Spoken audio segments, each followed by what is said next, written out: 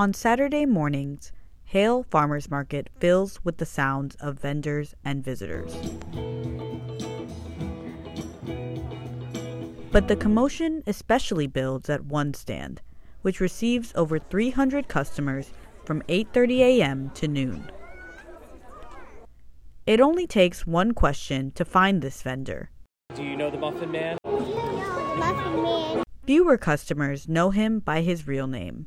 My name is Justin Edwards, and I am 33 years old. He runs the stand for the Gourmet Muffin, his family's bakery based in Stewart. Though Edwards began the position 2 years ago, the nickname goes back a decade. Haile Market visitors first gave it to his father, Eric Vinkier. It's not like I just thought, oh, let me be the Muffin Man. No. There were customers coming in there. Oh, there's the Muffin Man. There's the Muffin Man. The name caught on thanks to Vinkier's signature outfit while vending. As Haile Market regular Justin Guterman explains. He was wearing a muffin, like a chef's hat, and he had the holes, the getup, and we started calling him the Muffin Man. For Guterman, the market and the gourmet muffin stand have become a family affair.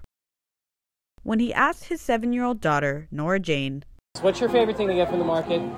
Her list isn't complete without adding, Don't forget the Muffin Man. While Edwards won't wear his father's chef outfit, he still loves the feeling of community he gets by working the stand. People look forward to coming to see me on Saturday. I'm coming to get their facials. You hear little kids screaming, oh, they have chocolate chip muffins, and they get all excited. The Muffin Man name inspires him to make every interaction count.